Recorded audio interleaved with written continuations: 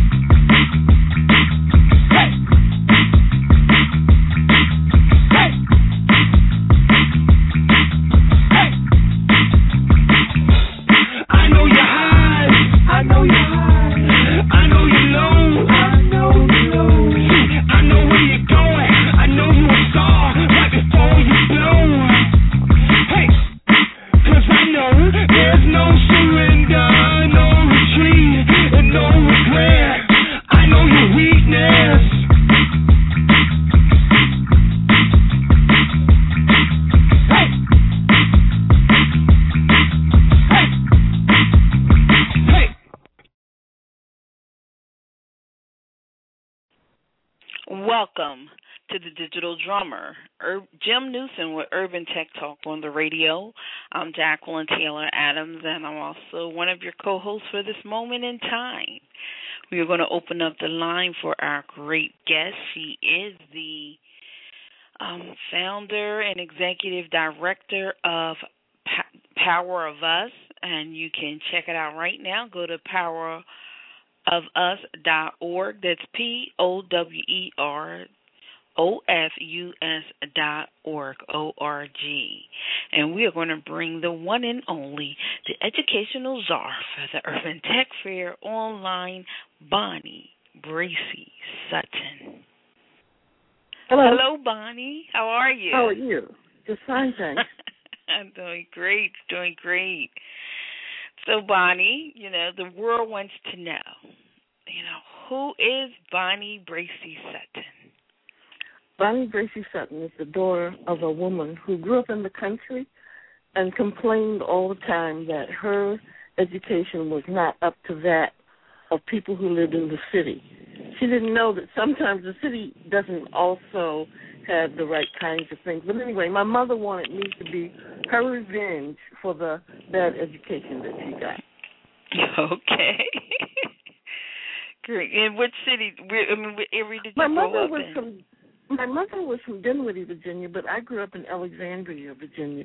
And my mother taught me to read when I was 3. Okay. And so maybe most of my life, she was always pushing me to do the things that she never got to do. She had a business, and she graduated college, but she felt that there were a lot of things that, like I do for kids in STEM, that there were a lot of things that were not shared with her, so she couldn't take advantage of the academic potential that she had. Yes, that's very true, very true. So, so does that also, is that what fuels your passion for education? Well, actually, I could make you laugh. I started out in the fashion industry. Okay. But it's a little difficult, the fashion industry, and it gets real boring. And so I had my college degree. So I taught school, and you know what? Children are fascinating. And the other thing is that having grown up with lots of boys and lots of kids who a lot of people perceive to be difficult, I didn't have any trouble with them. Okay. And I could do things with children that people said weren't able to do things. I mean, they would throw all kinds of kids at me, mixed kids, Hispanic kids, black kids, and they all behaved. And so people didn't know what was wrong. But what was different was, first of all, I respected them. Second of all, I got to know who they were. A lot of people fill up kids' heads with knowledge, but they don't know who the kids are that they're teaching. They don't know who that child is. And so I guess I became totally fascinated by the fact that I could achieve success with kids who other people didn't have any way to reach. And so I started taking courses in gifted and talented because I found out that only 2% of black students are often identified like that. And you know, there's The Achievement Gap by Jack Kent Cooke talks about how our children are bright and able and how as they move through the grades, their ability diminishes. Bonnie? Mm-hmm. Yes? Okay, I lost you for a moment. You were saying as they move through the grades, our ability to... Their ability to learn diminishes and they fall off. And you know, in Washington, D.C., and in many cities around the United States, in Washington, we have 59% dropout rate. 59%. That's criminal. Yes. With the kinds of tools and the resources that we have, the thing I like about being able to use technology is I had a hard time getting kids to go home. It would be 7 o'clock, and they would say, "Can we play?" My mother's right out there. She brought you a sandwich. Can we play one more game? Can we do one more thing? And it wasn't play as we think of it. This was NASA Mars Initiative. This was maybe NOAA or National Geographic kinds of things. These kids were hooked on learning. And I think the thing about STEM, it has always been around, but our children, a lot of our children can't read. So if you can't read and you haven't been properly instructed, you can't do any of the things. So they put you in like this track thing, and it gets worse because the people who teach the reading to the kids, often their programs are more boring than anything else. So those kids say, okay, I'm stupid. I don't know how to do anything. And every time the rest of the kids go off to a field trip or go some nice place, they don't get to go because they have to go learn how to read. Well, there are programs that we could use that are digital programs and programs that aren't digital programs that could make reading interesting. But a lot of people don't know how to teach reading, and so that's the first key. Yeah. The second thing is to get kids to use their imagination. See, I'm old. I remember when people would take a crate and make a skateboard and dress it all up and do things, but now kids think you have to buy everything. So I had some programs called ESS, those are elementary school science, where we did things like looked at rocks, different color rocks. How is this one different from another one?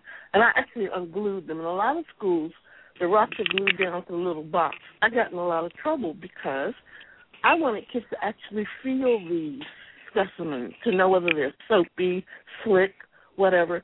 But science is not just reading. Science is doing. And a lot of our kids never get to do science. Yes. So then think about engineering. One of the most interesting projects we had in school once was to build a playground. Well, you know what? Kids play on the playground, but they probably never thought about, okay, you can design a playground.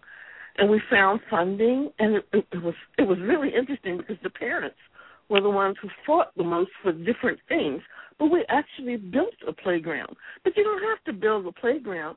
You can take a box of straws and pins and say, okay, here's a box of straws. Can you build something with this? Take these pins and see what you can make.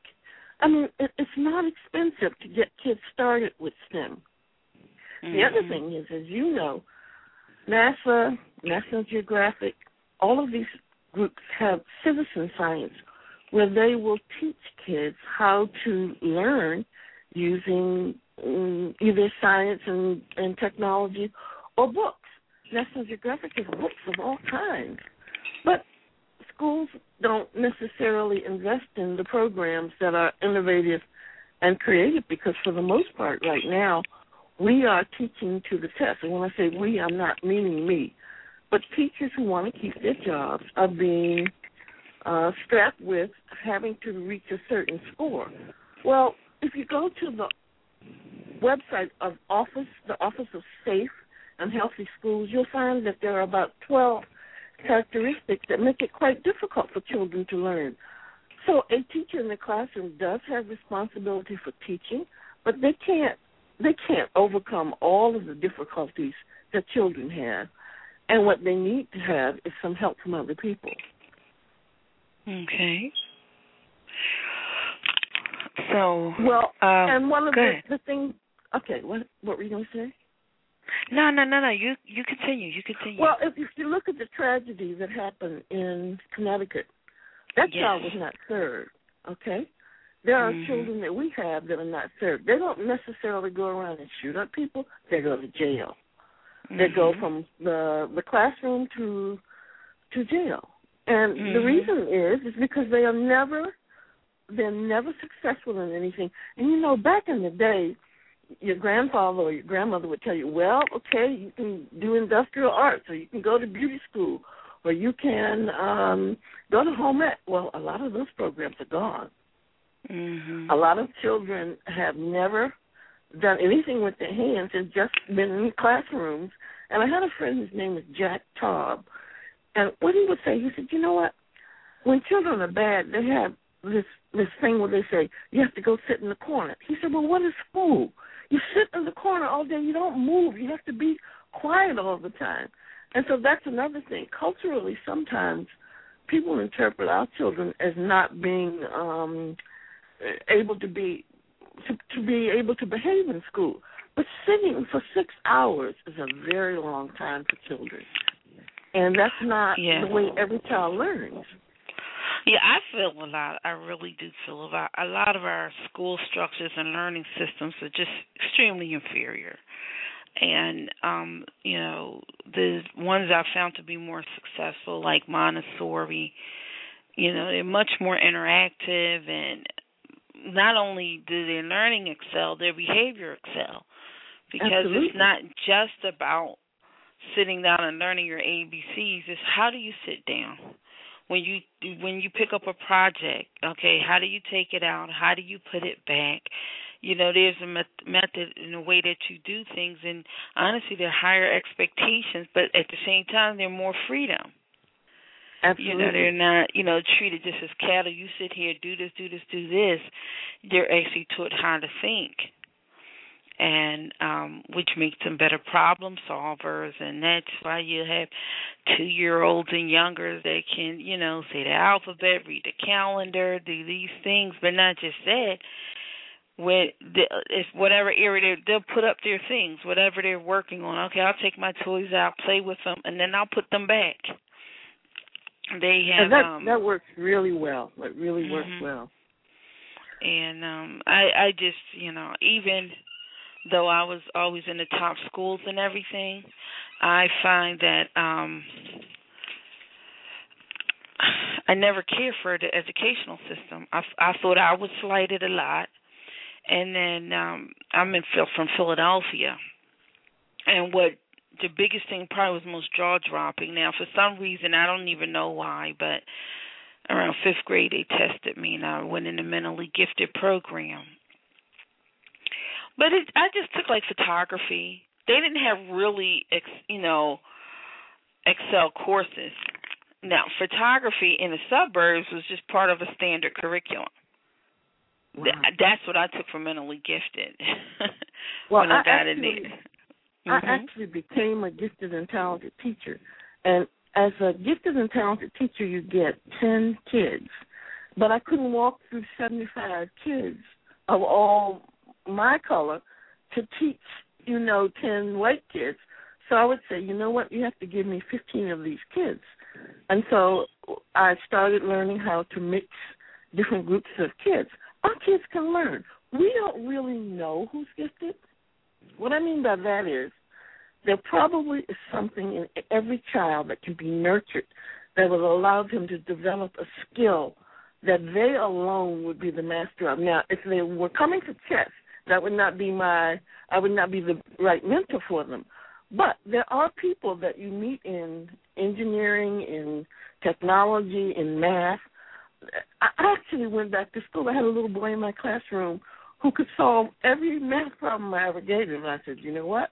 That means I don't know as much math as he does. But that's another thing. Our teachers are not necessarily taught content to the point where they themselves feel comfortable without the book, if you understand what I mean. Oh yeah, I've gotten older, and where I've been through the time where we were on paper systems, and businesses and had to convert, including like University of Penn. And one time I was attending Wharton for a career development course while I was laid off, and that Wharton was at their final stage of converting from paper to computer system. And I watched women lose their jobs. And, and teachers and different people, I watched people lose their jobs because they would not, even go to the computer, or they felt they couldn't do the computer. They talked themselves out of it. People that I knew, I helped them.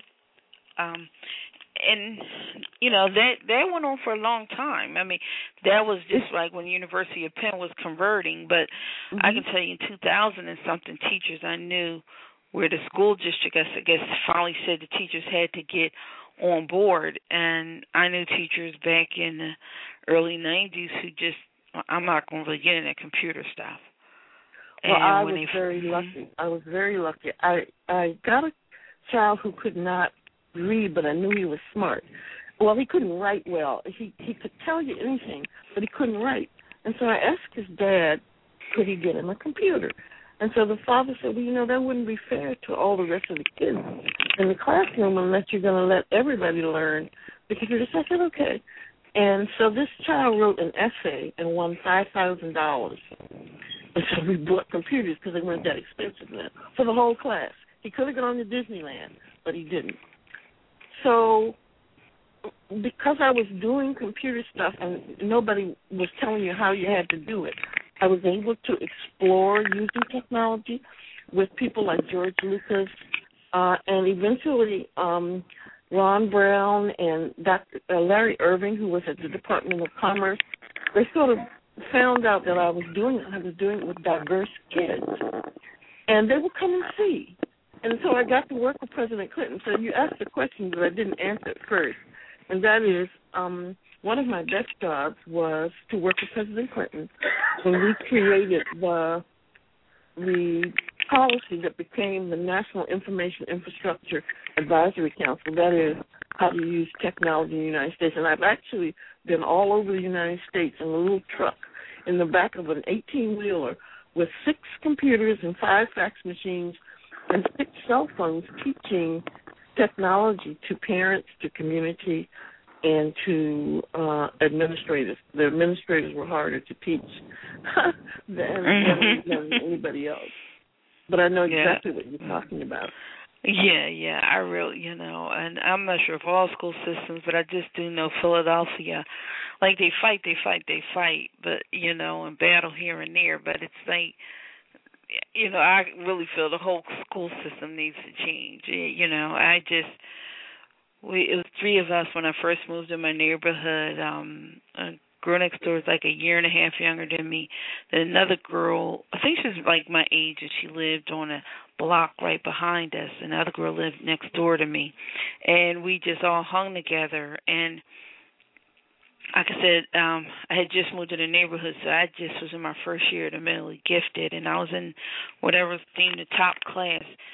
And I went to a different elementary school than the other 2. And then we got to middle school. The girl the same age as now, we went to the same middle school, but I was in a special program within that middle school. So, we were just on the top floor, and our general electives was with the regular school. But we had our own, curriculums. And from there, they had magnet programs at the neighborhood school. And they generally prepared us to go to the neighborhood school, but I was accepted to another school, which is an all-girls school. And but when the other young lady, when she had graduated a year later, we were all just looking, and the neighborhood school was divided as such. If you went on to a magnet program, they had the academics, they had art and music, or you could have went to motivation. We might have one seat too many. You could have been in a motivation program. If you weren't in magnet or motivation, they called the rest of the school general population. Mhm. That's a prison term. I think one of the problems is that people try to divide the kids. They think kids are like cookies. You can bake them, and they'll all come 4th grade, 5th grade. And actually, in every class that you have a mixture of students. And we neglect children who have the gift. I actually taught in D.C. schools for 3 years. I had been teaching school in Germany, and I said, you know what? I live in D.C. Why don't I teach? But it didn't work. And it didn't work because they only gave me $40 for supplies. I could spend that in a month, okay? In less than a month. Nobody listened to me. And we only had books. In fact, I taught at Anthony Bowen School in D.C. We only had 11 books in the library. 11. Now, that was ridiculous. But there are schools now that don't have either a library or books. And people don't know about it because each school is different. And what people do in every school is different. So if they don't have books, like in D.C. right now, they've moved out all of the librarians because they're going digital. But the problem is it takes a little while to learn to be flexible using technology. It takes a lot of content to be able to teach physics and feel comfortable doing it. And there are people who will help. But school systems want to write their own curriculum. They don't want to use NASA. They don't want to use NOAA. They don't want to use anything from National Geographic. They believe that the vendors know, and sometimes they have good programs. But the government has programs, and National Geographic has programs, and George Lucas Education Foundation has resources. But schools like to use their own, I guess, because vendors. It's about vendors. In Philly, I know it's about vendors, and always the friends of the friends have contract. We had one of the best. I know you had to hear about it nationally. One of our head of the school board was a black woman, and they got rid of her, and it was a big thing because she had them buy her contract out. Because, she had contract, and if you want me to leave, then you're going to have to buy me out. And it was a large amount. They've never done that for anyone. But it wasn't as so much, but it was the balance of her contract. And she still didn't get the full balance of it, but she got a percentage of the her contract. And but she was excellent. And once she left, and after they talked about her, destroyed her reputation and all of that, and then they just tried to implement exactly what she did, but it's their friends that they want to be their contractors and vendors, and that's always what Philadelphia has been about. And it's been really interesting because I've actually worked in Philadelphia. I have a friend who works at Drexel. We initiated the first ISTE conference that helped to bring blacks into the technology conference it was in Philadelphia. And then there's a guy, Stan Pokers. I don't know if you know him. He showed me how to take old computers and to build them so kids could take home a computer. That was in Philadelphia. And actually he had conferences where he brought in people from all the universities to be mentors. But the school system doesn't do that yet. No. Well, Drexel is very forward. Drexel is very forward, and they do a lot of community outreach. They connect. They got a lot of programming. If one time it was University of Penn, they were the leaders in outreach and all to the community, but Drexel has overtaken them in their innovation and development of businesses and different things. But the school district, even though we're surrounded by so many colleges and all, it is you hit it on the money. It's about the vendors, and the vendors. Everybody is more worried about making money than the students, and the resources aren't distributed fairly because it depends on where you live. Absolutely. You know, the which resources you get. Segregation of communities.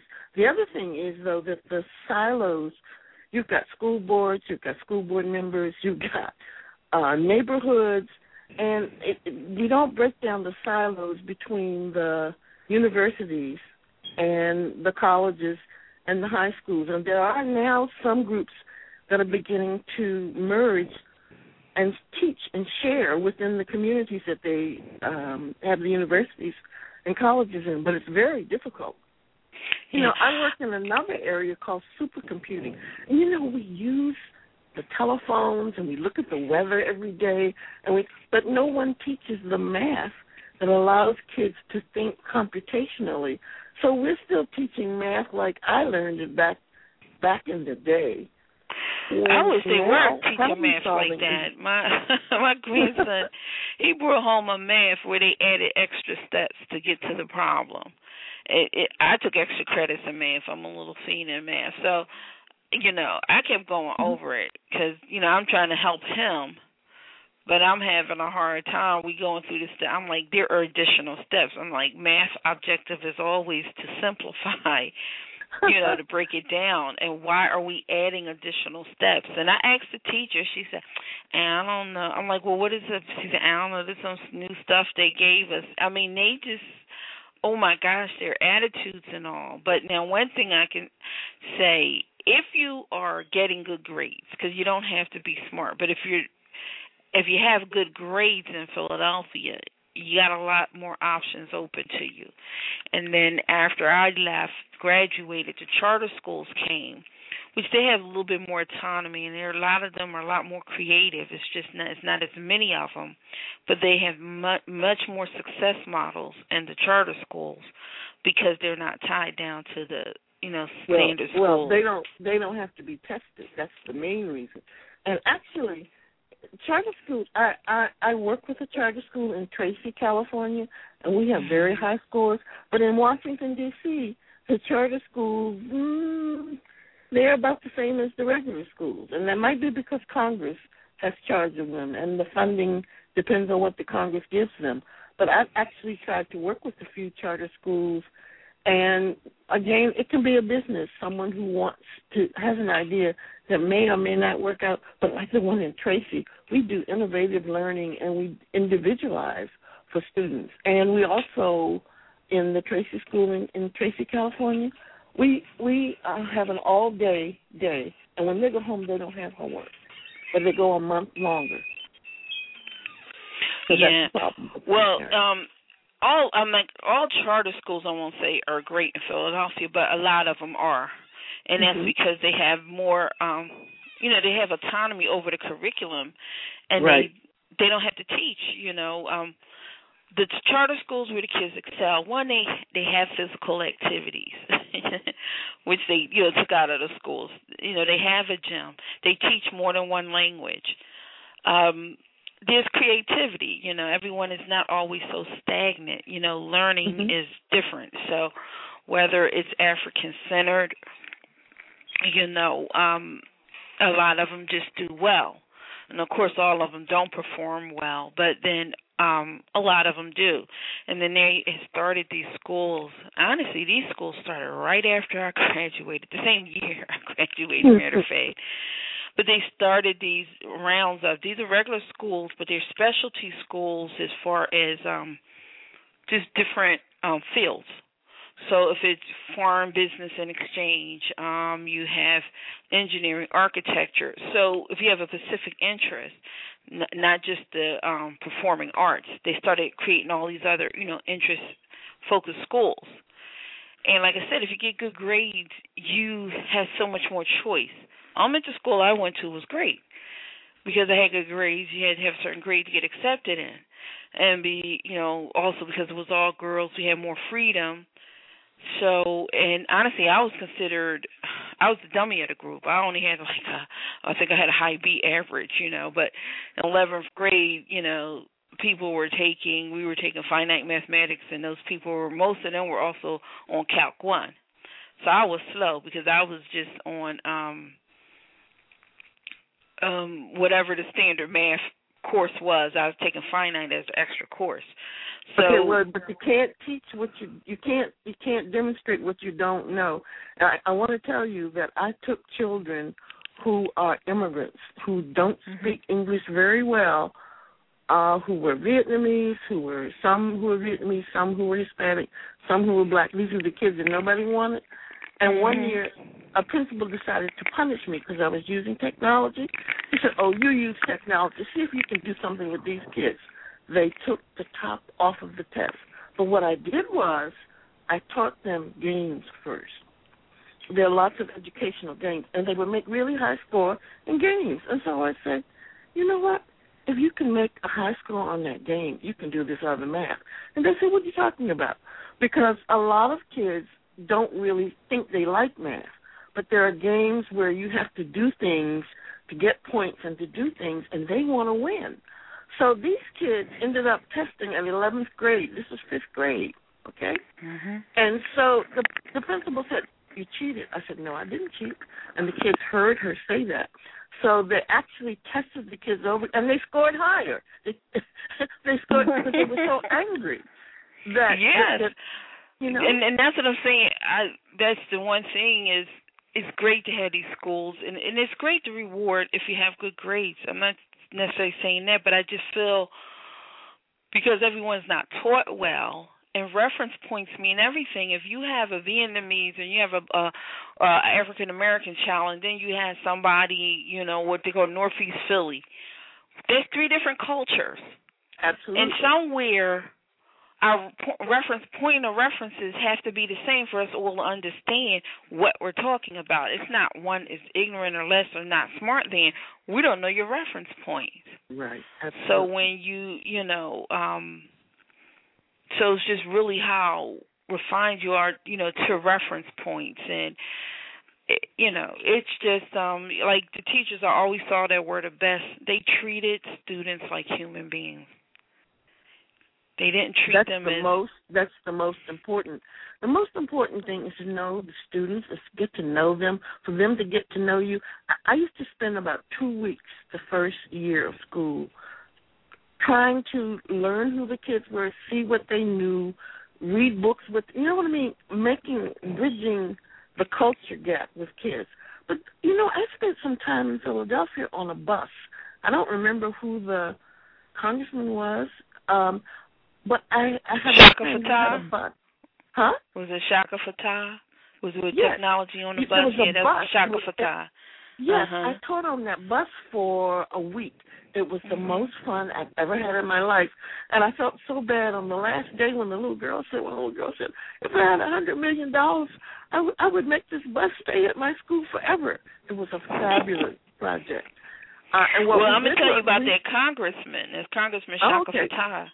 His mother is Queen Mother Falaka Fatah, and she founded the House of Umoja, which was recognized by 3 presidents. They actually literally helped young people stop gang warfare here back in 1974, and he grew up under that. Fabulous. So his mother was an activist, and what happened, she found out one of her sons, out of the Black Power Conference movement, she was in charge of communications, and she started a magazine called the House of Umoja. They were reporting on gang violence in Philadelphia and found out one of her sons was in a gang. She searched around and tried to find help, and she couldn't find anything. So she asked her husband, could she move the gang into the home? Since her son felt he needed to be with them, she moved the entire gang into her home. And that gang came from South Philly, and they were in West Philly, so they had to negotiate safe passage for them to be able to go back and forth to school. They had to set up rules because now they had a regular house with like 15 people in it. And so they had to, set up rules, and, she had them, be part of the rules. And that was a thing. They come together once a week. It was called a Della. It was this whole system set up. And she's very African-centered. And So from them working out their problems and negotiating, they it took a couple of years and all going to the men in prison, but they got did a whole gang summit here, and they got the young people to sign a pledge. And because they signed a pledge and kept their word, they virtually ended gang warfare. Oh, that's fabulous. And that's how he grew up. And education is one of his major things. So he was one of the youngest people to run. People said Shaka Fatah. First of all, that name, can you imagine him even winning an election at that time? So, and he ran when he was first like 20. He was very young. So, so he's an out of the box thinker. But he got us the Microsoft School of the Future. Shaka got it here. He's just done a lot of things, but education is his big thing. Education is his main focus. To be on that bus, that's the most fabulous. I worked on the bus from the White House, the one that we took all over the United States. It was not equipped like that one was. That was fabulous. I worry about the kids who are in areas where parents really can't do much in technology because they don't have broadband. They don't have a place where they can go to do, even here in Virginia, in Alexandria and Arlington, the kids who live in the poor neighborhoods, they have to go to the library. Is that a problem in other cities? I think it is. Oh, that's standard, yeah. You have to be able to afford it. I mean, I'm struggling, affording between cable or your phone and all. That's almost a $200 bill a month. And I probably would do without cable, but I have a mother, that's older, and so she wants something to watch. But, even when I was doing our cable, I was still, between the phone and all, still about almost paying $100 a month. And everyone can't afford that. Well, what about that Comcast project, Internet Essentials? Is that Well, yeah, that's new. That's about a year or so. So, that's coming about. And, that's part of the Urban Tech Fair for us to make sure more people are aware of. Well, I got then the other else. thing is to attach it. You know what Google did? Google is selling a computer for $99. I think I posted it until the 19th. Of January or this month? This month. It's on I posted it. And in fact, they just put out a whole bunch of new programs. Vince Cerf was on the National Information Infrastructure Advisory Council, and he worries about the fact that a lot of people don't have access to a computer that they can use. So they don't. Most of them are using their phones. Right. In the poor and that's so little for and me. I'm old, okay? I'm like, where is this thing? But the iPads, the tablets, I think they'll all change the way we teach and learn, but you can't change it if you don't have access, and you can't change it if you don't have the computer. And if you don't have a program that allows you to learn. I was in a program here in Washington, and they were saying, we're going to teach people in the neighborhood with Drupal. I'm like, what? You can't start that high. You have to start with letting people be familiar with the technology to learn whatever it is they want to know. How to pay bills, there has to be a reference job. point. Right. That's where I think sometimes we get a gap. Like sometimes there are techie people, and we have a lot of classism is coming. Classism is really starting to rear its head these days. And, they think less than a certain people, but the point is, that's the biggest battle is making it relevant to the people why I should go through here. I got these, why should I really? And you have to make the relevance. If I could show you, well, if you're spending this much here, if you get a computer, even though you're investing here, this is how you can increase your income. Right. This is how you can reduce your workload. You only got so much time in a day. Have you ever met my friend Dr. Jesse Bimley? He has the only supercomputing lab in a neighborhood in Washington, D.C. He has more power in his computer center than some universities do. And that's what a lot of the BDPA chapters have people who are mentors for kids. I don't know how all of them work. I just know how Dr. Bimley does. And we do after-school programs or Saturday programs because if the schools don't do it, someone has to do it. We can't let another generation slip and fall. We need to do whatever we can to make this happen, to make it change, to make it possible so that our kids know what they don't have to be computer scientists, but they do need to be able to walk the walk and talk the talk. Yes, and there also needs to be a relevancy. If we would, Absolutely.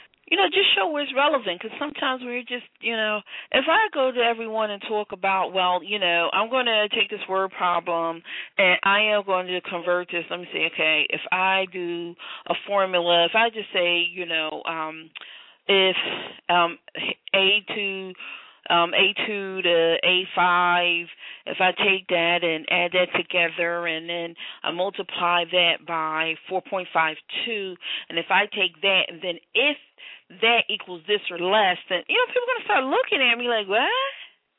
Well, but if I go to them like, look, any word problem we have, and we can convert this into like some kind of a math equation, and we break everything down, step by step, and then we take that and we can find some program or something that can convert it, and we can make ourselves our own computer program instead of us having to do the work. The computer does all the work. It's just like when I had to teach my grandson math, for some reason he got stuck on phonics, then he got past that. Then he got stuck on multiplication. He would not memorize it. I don't know why. But he always did understand that 4 times 9 meant 4 groups of 9 or either 9 groups of 4. So you can, you find a way a person learns, and you can basically break it down if you make it relevant. Absolutely. Because everything comes down to concepts. It's not that big thing. So and that's what's great about math. Math actually breaks things down to the simplest form, and you just have to make it relevant. And I remember, and even though I was good at math, when I got my finite mathematics class on mentally gifted, that man started talking about x approaching 0, and it's never delta approaching 0, but it's never actually getting there. I'm like, well, where the heck is it going? This man was just talking to the board. Let me tell you a secret about math and about education. In fashion, you have this year's clothes. In math and science, you have this year's group of people who, for the moment, are the ones making a program. It took me about 4 years to figure that out when I was teaching, was that I had to find what I wanted to teach and how to teach using what I knew, because in education, the vendors move it a little bit, but so do the professors. So you got professors, you got vendors, and then you have school board members who may know and who may not know, who have some favorite things that they do. Math is really, really important.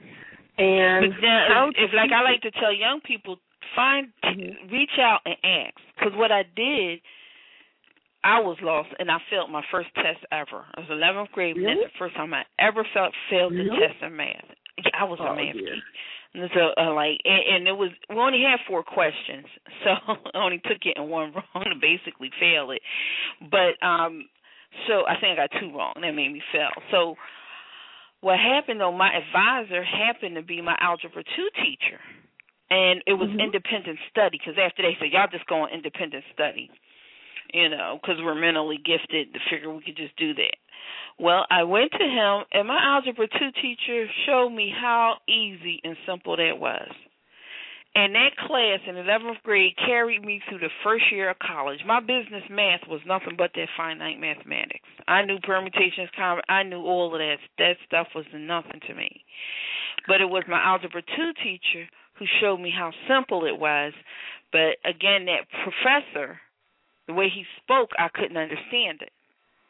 So I took a course like that in physics. The first time I took physics, I went out of the room and I thought, I'm in the wrong class. I don't understand anything. But I got a 5th grade book, then I got a high school book, and I taught it to myself. And then the next time I took physics, I had a professor that I understood very well. You were talking about math. The Federal Trade Commission has a program that kids like. It's called You Are Here, Meet Us at the Mall, and it's ftc.gov/youarehere. And the kids actually go to the mall and buy things. It's sort of like a math, real-life math kind of thing. But then I have this friend who's a physicist. His name is Dr. Panoff.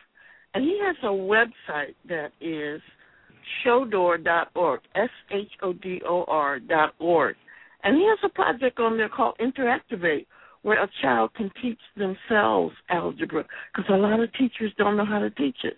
The first time I took algebra, I just memorized the stuff because I'm like, I don't know how this works, but if I memorize it, I got it. You don't have it. You need to understand what the algorithm is.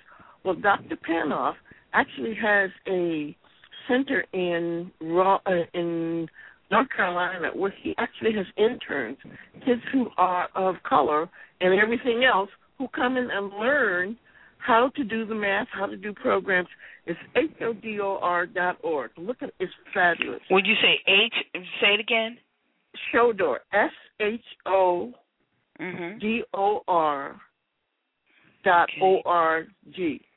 And his name, it's called Shodor because he's short. He said he's short and dorky, and that's how kids remembered him.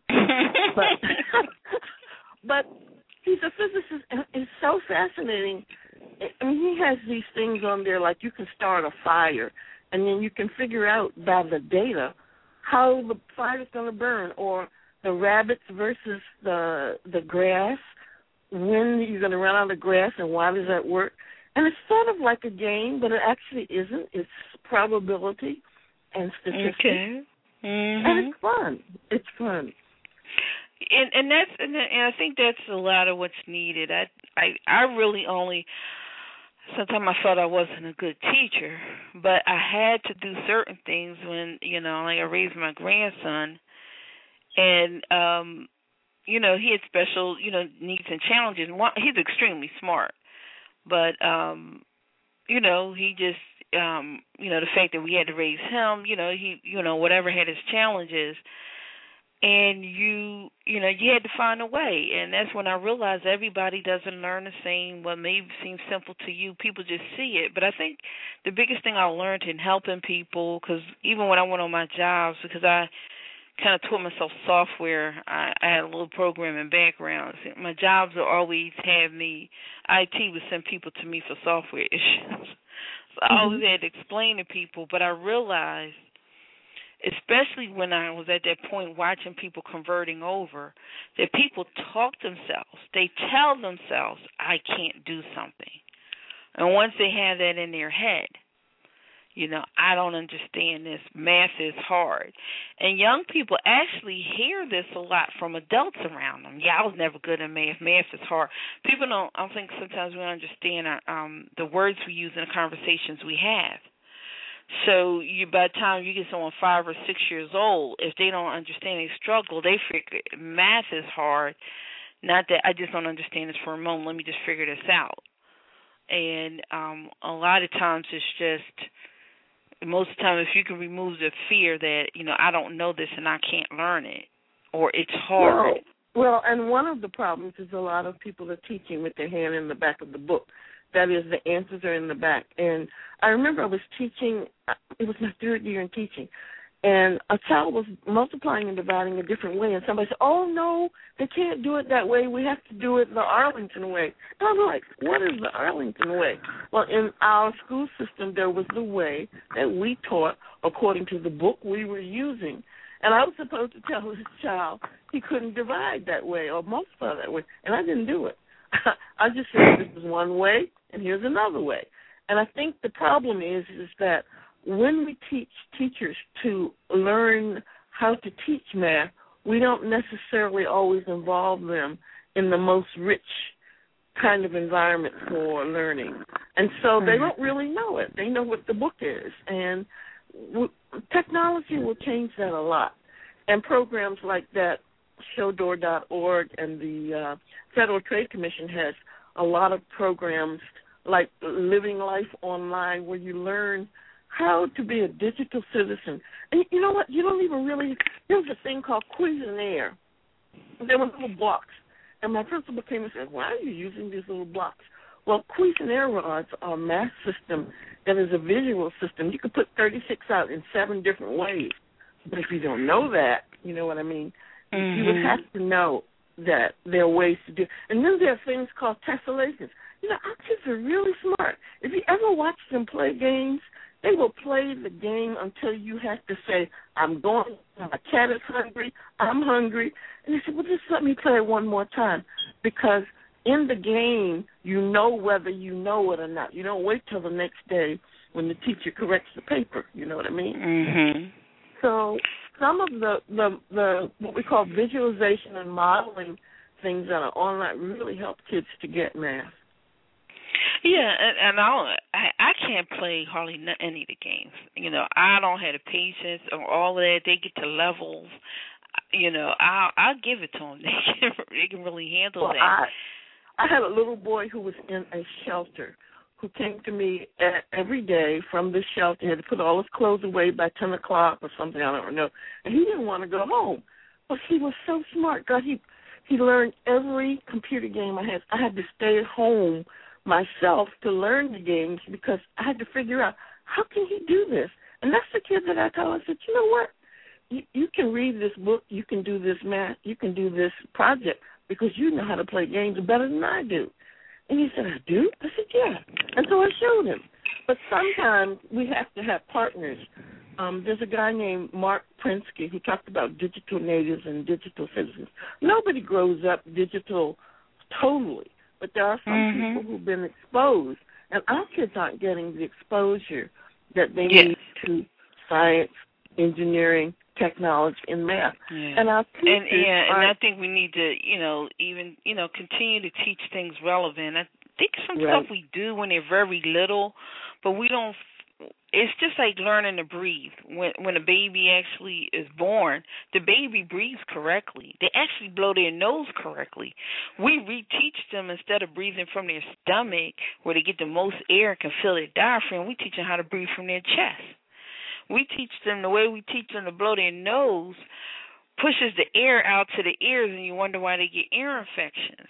Instead of those short little bursts, you know how a little kid goes, they do those short little bursts. They say, no, blow it. But they're actually blowing their nose properly, and we reteach them. And it's just little things. Just like when I remember my grandson, one day we were around, he figured out how to set up the table. We were doing stuff, but he decided he would set up the table. I think it was 3 or 4. And he didn't count everybody. He didn't sit there, okay, it's this many people.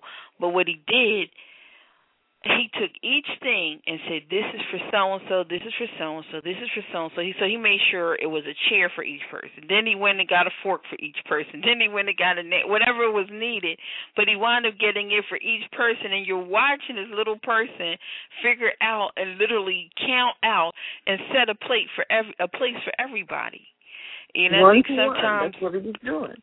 Yeah, and sometimes we just make life so complicated, and sometimes it can just really be that simple. And I think the methodology you take by getting to know your students, like I said, the ones that I've always seen excel and those special teachers, they treat them like they're human beings.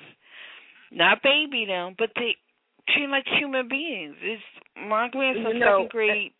Go ahead. There are organizations that help kids to feel like they're important.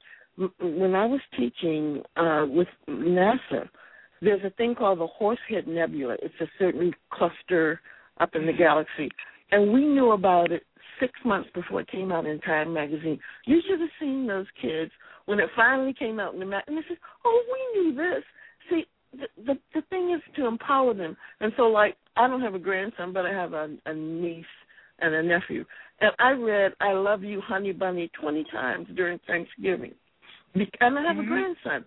We went to Rome, and there's this museums. There are museums where you get to play and do things with all kinds of – it's not about just reading. It's about experiencing and doing things after school and going to museums and reading books. Yes.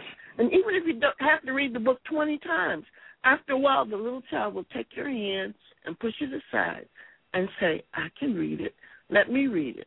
And they love repetition. Oh, my gosh, they love repetition. They will read the book 100 times, and they do read it. And they sometimes like to just hear you read it. But the best museums, I think, in Philadelphia, and then sometimes we get into our rural areas, because I went to college in the rural areas, and that's what I missed. But I know when I was growing up, it was the Franklin Institute, which is still one of the most phenomenal museums. You can walk through the heart. You know, you just get to touch and experience everything. But there wasn't nothing until when my grandson and them were little. They built in Philadelphia called the Please Touch Museum. Now, the kids, you would pay for the kids and adults could get in free because everything was meant for them. And they could touch everything. My granddaughter would go in there every time and try to eat the fruit and kept trying to tell me Andy, it's plastic. All the boys went for the SEPTA bus because they had a big bus in there, and they would drive the bus just like they were on there. It just was life simulation. Whatever they saw from kitchens to stores to the buses, just a simulation of the whole city. But they get to touch everything, animals, everything, and they can touch. It's called the Please Touch Museum. And that's one of the biggest things that we're doing with the Urban Tech Fair is going to That's fabulous. Our family day is we're going to call it STEM Day because the parents need to be just as much in touch with it as the kids so that they can support it. And we're going to be asking our museums and all across the country, wherever we have it, to if they can get free passes, day passes, so the families can actually start going out to these places. We got natural science museum, history museums. We have all of these things, and you know, and young people like it because you know they no longer take them on trips. You know, when I was young, we went to these places. You're right. Mm-hmm. Yeah. So Tammy they don't. Calloway Murphy, Tad Calloway's daughter, was my principal, and she was a person who wanted kids to know about museums, to know about art museums, to go to museums and do things. And for one thing was she would invite the artists to bring their paintings and put them in the library so kids could take them home for a week in their home. But we also, I went to a museum in Rome with my grandson who lives in Italy, and it was the most tiring experience I've ever had, but it's all about what you were talking about. They were planning things. They were trying to milk a cow. They were trying to cook. Yeah. And, you know, those are, well, just those are direct skills that we all need and can use. And Bonnie has dropped, but everyone, it was just a wonderful conversation on education. You know, the moral of the story is, you know, we need to educate. STEM is extremely important, and STEM is an acronym, if you did not know, for science, technology, engineering, and math. And we're talking about demystifying STEM, so it doesn't have to be this big, huge thing. Our children are capable, and it's basically finding any means necessary, using any means necessary to teach, to learn, to show. We cannot just solely just depend on our schools. They may or may not get it. You may have to demand more, but it's other things you can do outside of schools and different ways to engage and empower your children. If you just come over to Facebook, to the Urban Tech Fair, Bonnie posts, so many resources. Bonnie Bracy Sutton. Also, you can find her at The Power of Us at www.powerofus.org. And just go to the website, connect with her. She posts so many resources in so many areas, resources for parents, for teachers, for students, places you can get education for free no matter what your age, whether you're from kindergarten through adults. There are places that you can actually get free education online from Ivy League schools. There are just a lot of opportunities in education. Here's Bonnie coming back before we close out. And I just want to remind everyone that Bonnie said we have until the 19th. Today is the 16th. So we have 3 days left where Google is selling computers for $99.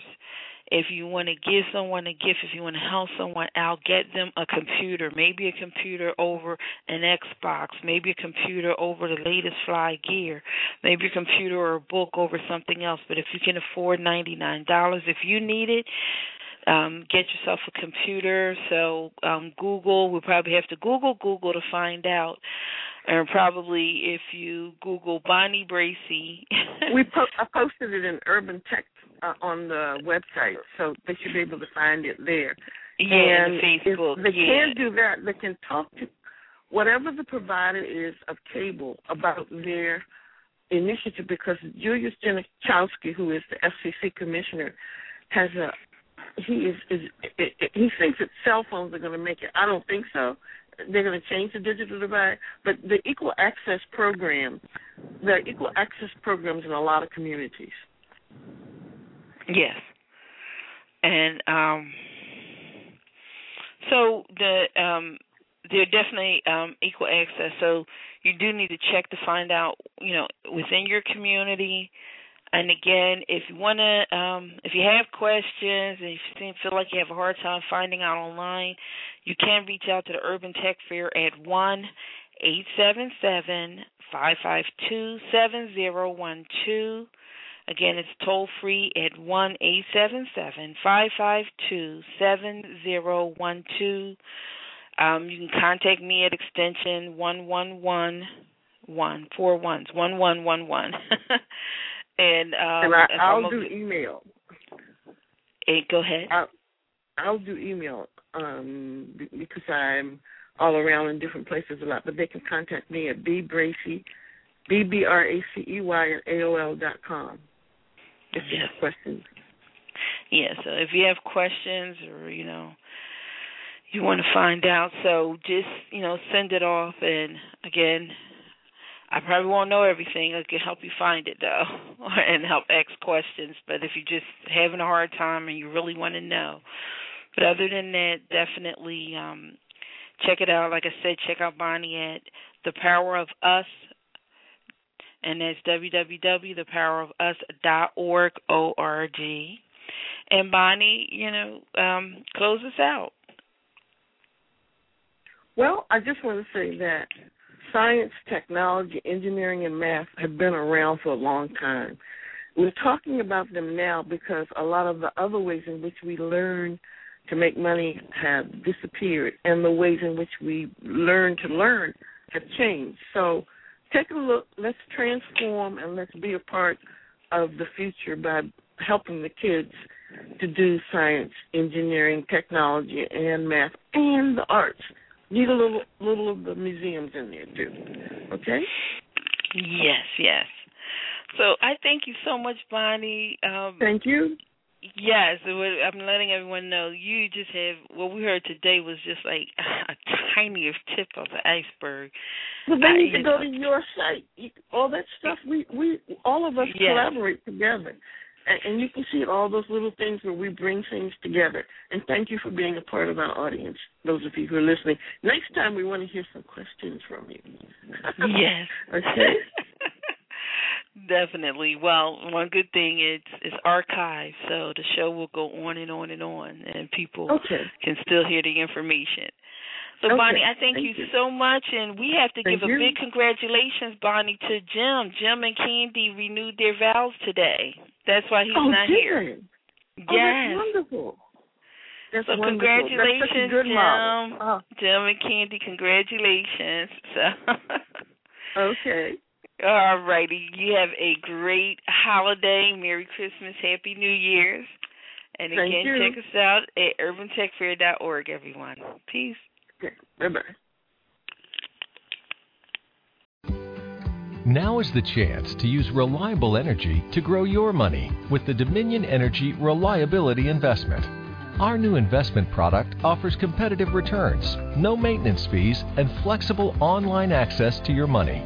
Make the reliable investment in reliable energy. The Dominion Energy Reliability Investment. To find out more, go online to reliabilityinvestment.com. That's reliabilityinvestment.com. Now is the chance to use reliable energy to grow your money with the Dominion Energy Reliability Investment. Our new investment product offers competitive returns, no maintenance fees, and flexible online access to your money. Make the reliable investment in reliable energy. The Dominion Energy Reliability Investment. To find out more, go online to reliabilityinvestment.com. That's reliabilityinvestment.com.